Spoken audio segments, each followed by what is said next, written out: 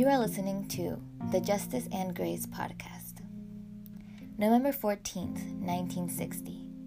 59 years ago today, Ruby Bridges bravely walked through the doors of an all-white elementary school, making her the first African-American student to desegregate a Southern public school. I actually attended this all-white school alone.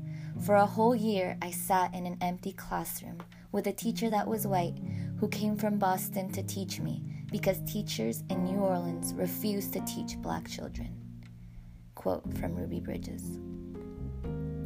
In this podcast, we will learn that racism is not a sin of the past, but a sin that still penetrates the systems and laws of this country we call the United States. May God give us the wisdom and courage to continue to stand up for justice.